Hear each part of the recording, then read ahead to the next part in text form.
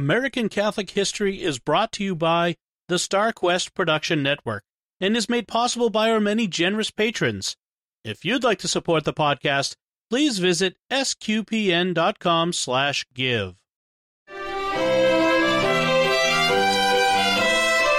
Hello and welcome to American Catholic History, sponsored by Beatrix Media, providing writing, digital marketing, website strategy and construction, and search engine optimization services. Visit beatrixmedia.com. Experience your world communicated. If you like American Catholic history, please help others find it by sharing this episode and giving us a 5-star rating wherever you get your podcasts. I'm Noelle Heaster-Crowe. And I'm Tom Crow. Today we're talking about the first American male to be canonized, St. John Neumann, the immigrant from Bohemia who became a zealous pastor of souls in the United States. St. John Neumann's life is a study in patience and humility, plus hard work, all for the good of the kingdom. And what good he did. Yeah, seriously. He built so many churches and schools in New York and Pennsylvania, and his ministry reached from New York City to north central Ohio, down to Baltimore, with years in the Buffalo area, Pittsburgh, and even some trips here to Steubenville, Ohio. Right. During the years he was stationed at St. Philomena in Pittsburgh, he would come the 45 miles out here to Steubenville to minister at our parish, St. Peter's. His signature is in our baptismal registry from way back then, and our Perpetual Adoration Chapel is dedicated in his honor. Saints have been everywhere in this country, some canonized and some not. We just need the vision, patience, and the interior peace to see and appreciate them. And the holy people who went before very often crossed paths. In this example, while St. John was pastor of St. Philomena in Pittsburgh, his assistant was Father Francis Xavier Seelos, who has himself been beatified. We'll tell his story definitely one day. And then a few years later, when Neumann was stationed at St. Alphonsus Parish in Norwalk, Ohio, which is up near Lake Erie in north central Ohio, he may well have crossed paths with Father Jean-Baptiste Lamy and Father John Machabouf. We told Lamy's story in episode 102. He was the first bishop and archbishop of Santa Fe after serving in Ohio for about a decade.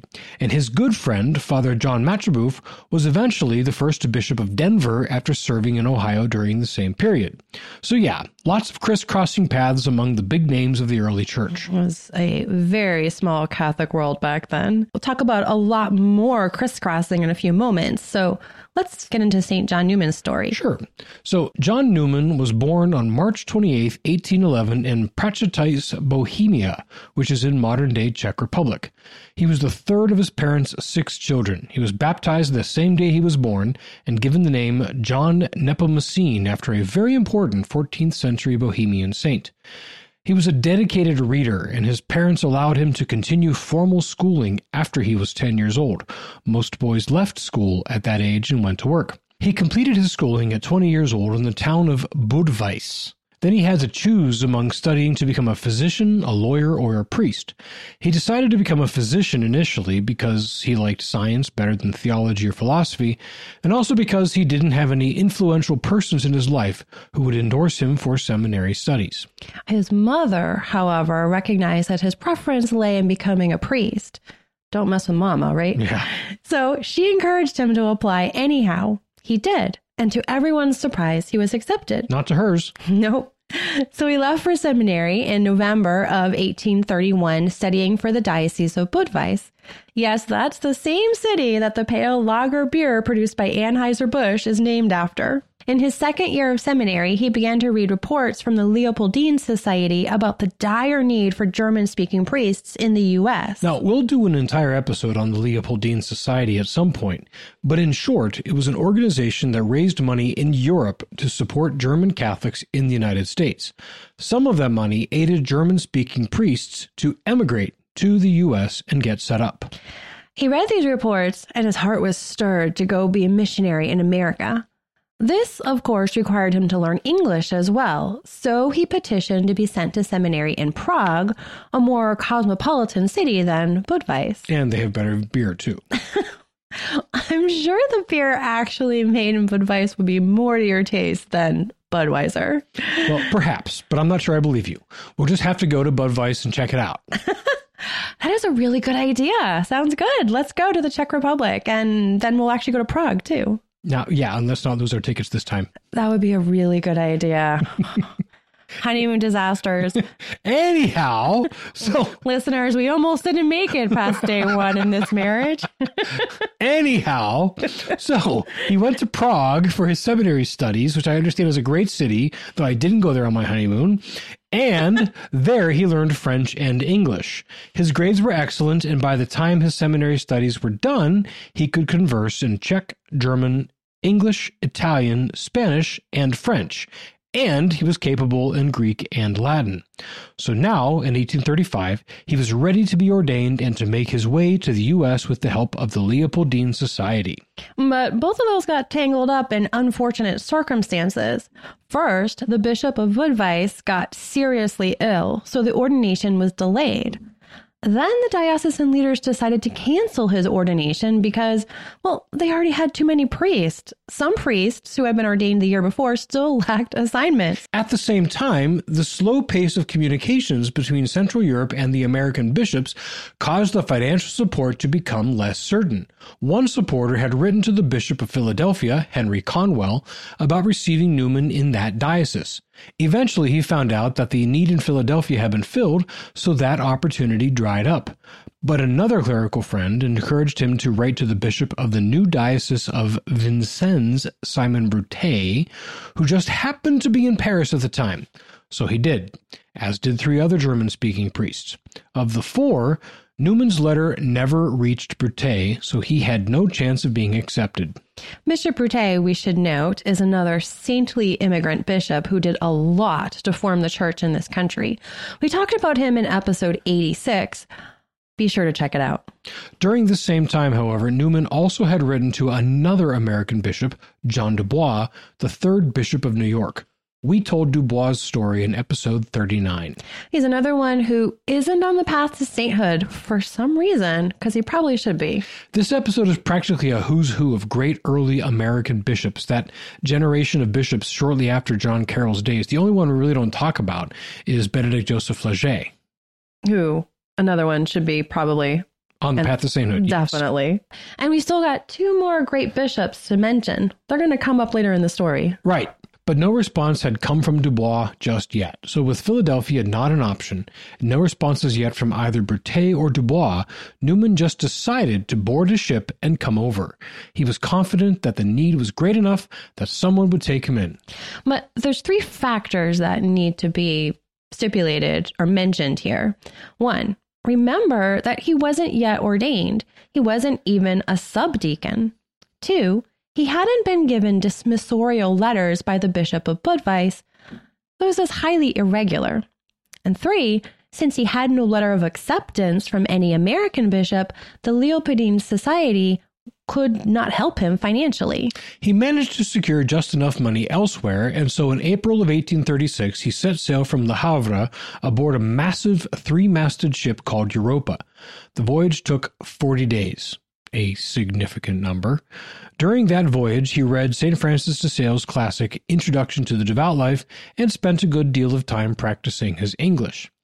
He arrived in New York and stepped ashore on Manhattan on June 2nd, the feast of Corpus Christi, which at the time was still observed on Thursday and not moved to Sunday anywhere. He immediately went to the nearest Catholic church, which was probably Venerable Old St. Patrick because it's the one closest those landing piers at Battery Park.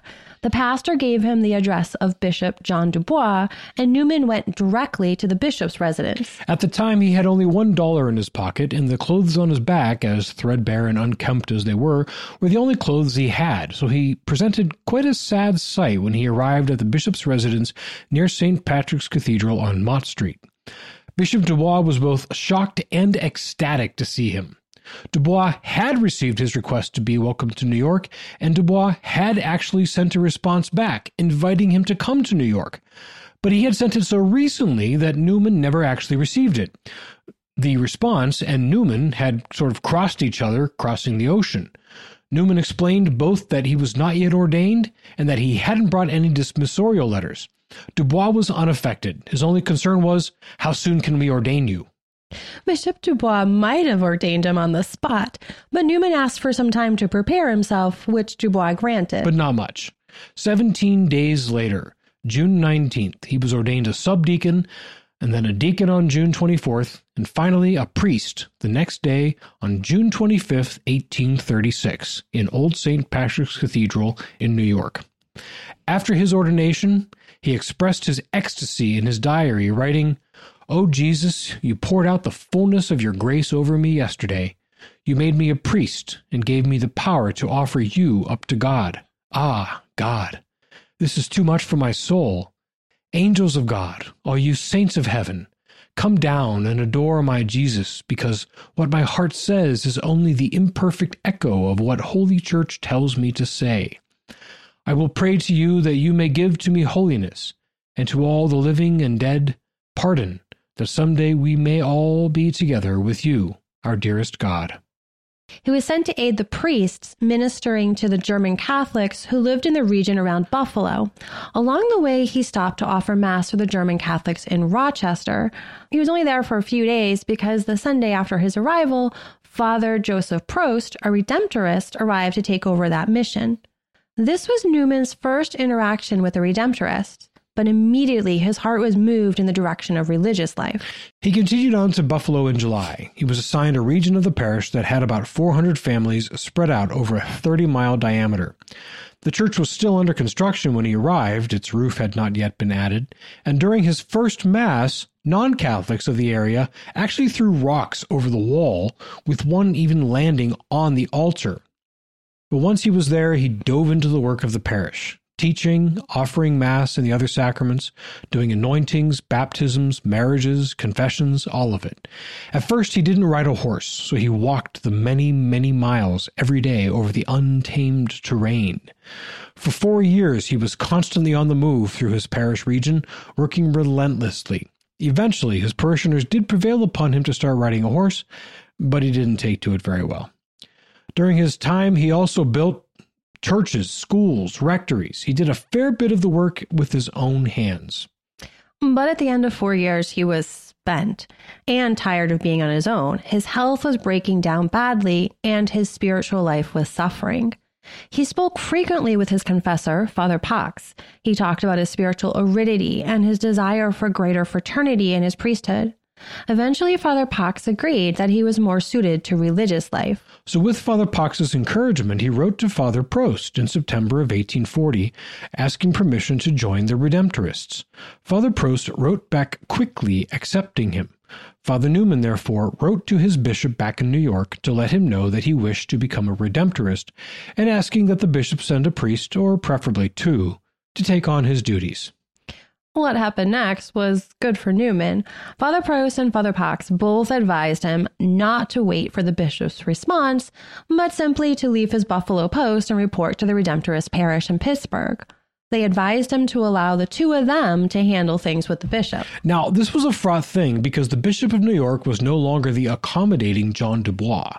Dubois had died and was resting peacefully, buried under the paving stones of the walkway to the cathedral. No, this bishop was a wholly different man. This was Dagger John Hughes. Now, we haven't done his story yet, but John Hughes was perhaps one of the 5 most significant bishops in American history. The only reason he did not become America's first cardinal was because he had made enough important people dislike him. Hughes was not a man who took bad news well, and he was not a man who liked losing an excellent and hard-working priest.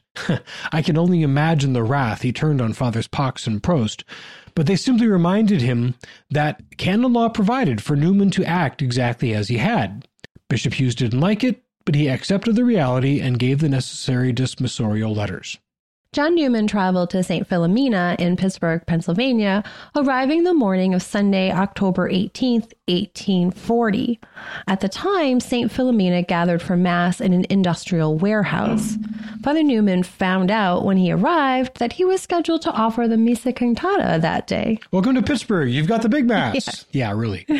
During his years at St. Philomena, he was made pastor, and as we mentioned at the outset, his assistant was Blessed Francis Xavier Silos. Together they built a beautiful new church for the parish.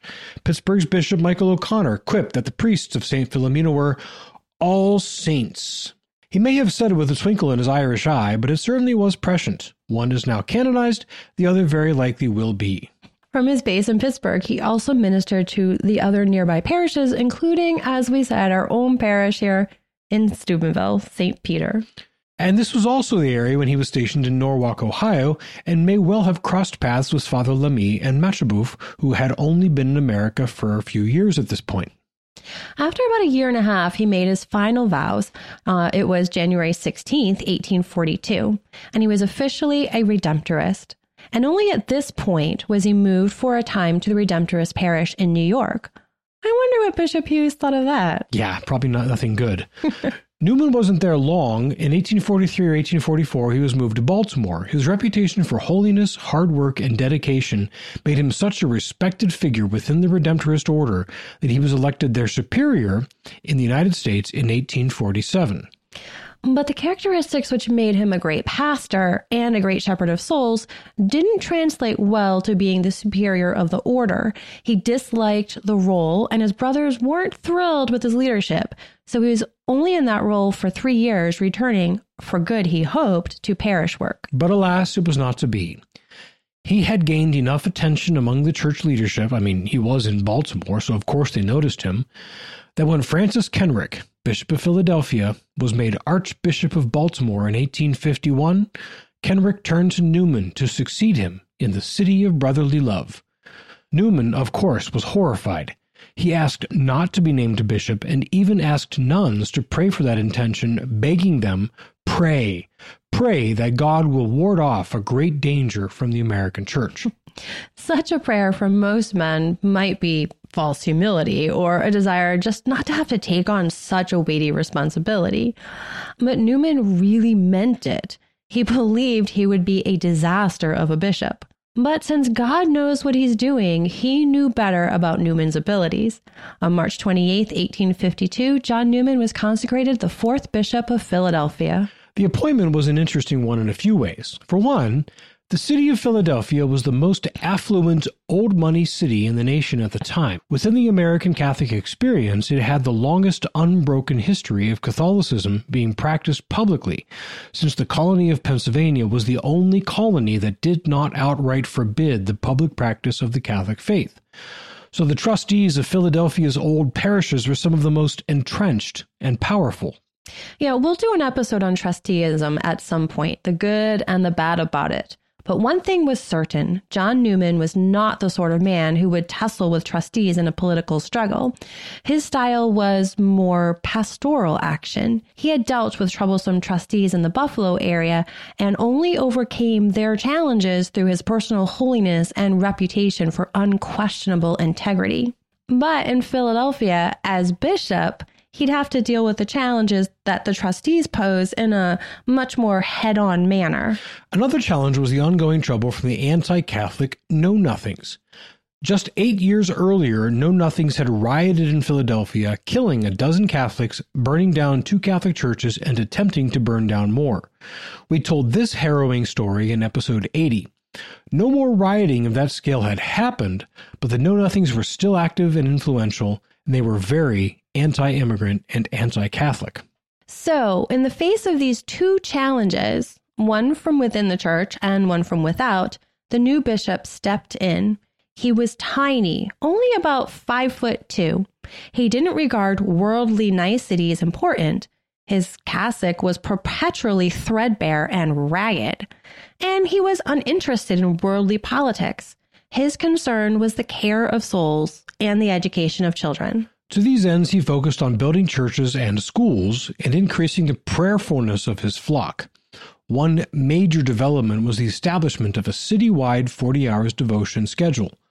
Now, for those unfamiliar, this would mean that parishes would trade off praying before the Blessed Sacrament for 40 straight hours. Sometimes it would mean a procession from the parish that was completing its 40 hours devotion to the parish that was taking over. Some in the city, still wary of the anti-Catholic activism that was around there, tried to dissuade him from organizing this. So he took the matter to prayer. Now, he got a sign that he should go ahead with it when, one evening, while working at his desk, he fell asleep in his chair. He awoke, and his candle had burned down and scorched some of the papers on his desk. He was grateful, that they hadn't ignited and burned the place down around him. But a voice came to him saying, "As the flames are burning here without consuming or injuring the writing, so shall I pour out my grace in the Blessed Sacrament without prejudice to my honor. Fear no profanation, therefore. Hesitate no longer to carry out your design for my glory." And so the 40 hours devotions began. He also welcomed many women's religious communities into his diocese, and he instituted a new one, the Sisters of St. Francis of Philadelphia. The founding Mother Superior of this order, Maria Anna Bull-Bachmann, was an immigrant from Bavaria, and she was a widow after her husband had been killed by some know-nothings. All of these religious orders opened schools, hospitals, and orphanages in short order. School and church building were so important to him that during his episcopacy, new parish churches were built and opened at the rate of nearly one every month. Insane. I know, seriously. Many were specially dedicated to ethnic groups, since so many Catholics were coming from non-English-speaking countries. This allowed them to have their ethnic devotions and festivals, plus confessions and preaching in their own languages. But, of course, Mass and the other rituals of the Church were in Latin in every parish, so no matter where you went, the sacraments were the same. One of his greatest landmarks was the great Cathedral Basilica of St. Peter and Paul. It is a monumental structure, but if you ever visit, notice how there are almost no windows down around the main level of the church.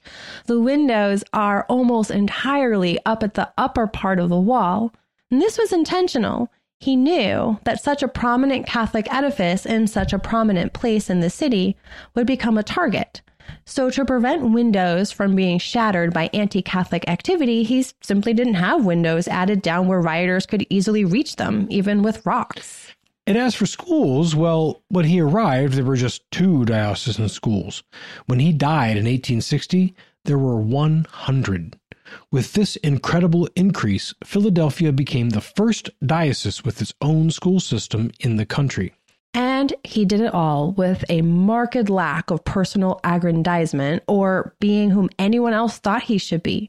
He still only had 1 pair of boots. He still wore the tattered cassock. When he received gifts of new vestments, he would regift them to priests or parishes that didn't have any. So it was a terrible shock when he died suddenly on January 5th, 1860. The exact cause of death isn't known. Some say heart attack, some say stroke. But what happened was simple. He was running errands around town on foot, and he simply collapsed in the street. His health had been fragile for some time, and he had spent himself so severely that it could have been any number of things. He was buried in the crypt of the Redemptorist parish of St. Peter in Philadelphia. The crypt at the time had a dirt floor and wasn't intended for a large number of pilgrims. Well, the people made their thoughts on that matter crystal clear. The priests in charge at St. Peter attempted to keep to a minimum the people making pilgrimages to his tomb, but they just wouldn't cooperate. Good for them. The people knew his sanctity and desired to pray near his remains. The priests insisted you should pray for him, not to him. And there is some wisdom in that. But when such a mass of faithful so ardently honor a man with such obvious sanctity, well, that says something. Indeed it does. As the pilgrims kept coming, the crypt was improved enough for pilgrims to visit more comfortably. And as the cause proceeded toward the inevitable canonization, it was renovated into a beautiful shrine. His body, which is not incorrupt, is in a glass sarcophagus under the altar, clad in mass vestments with a wax mask covering his face. But even with that, it took many years for his cause to open. He wasn't declared venerable for 61 years. Benedict XV did that in 1921. Then he was beatified during the Second Vatican Council in 1963, and finally he was canonized by Pope St. Paul VI in 1977. In his sermon during the canonization Mass, the Pope said of the new saint, "John Newman bore the image of Christ. He experienced in his innermost being the need to proclaim by word and example the wisdom and power of God, and to preach the crucified Christ. And in the Passion of the Lord, he found strength and the inspiration of his ministry. Passio Christi confortum me. Passion of Christ, comfort me."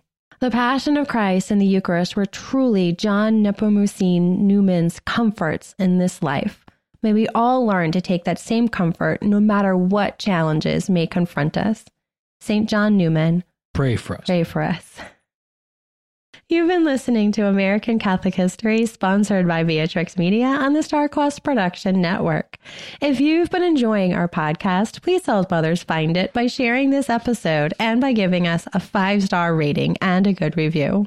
And be sure to check out our sponsor, Beatrix Media, providing writing, digital marketing, website strategy and construction, and search engine optimization services. Visit beatrixmedia.com. Experience your world communicated. Also, please support the many fine productions of SQPN at sqpn.com/give. To learn more about St. John Neumann, to find previous episodes, or to learn about our upcoming pilgrimages to important and unforgettable Catholic holy sites, please visit AmericanCatholicHistory.org.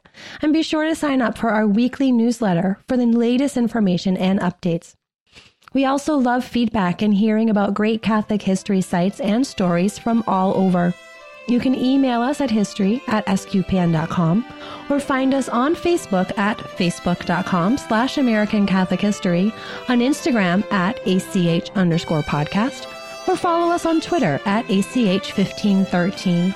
I'm Noelle Huster-Crow. And I'm Tom Crow. Thank you once again for joining us on American Catholic History, sponsored by Beatrix Media and produced by StarQuest.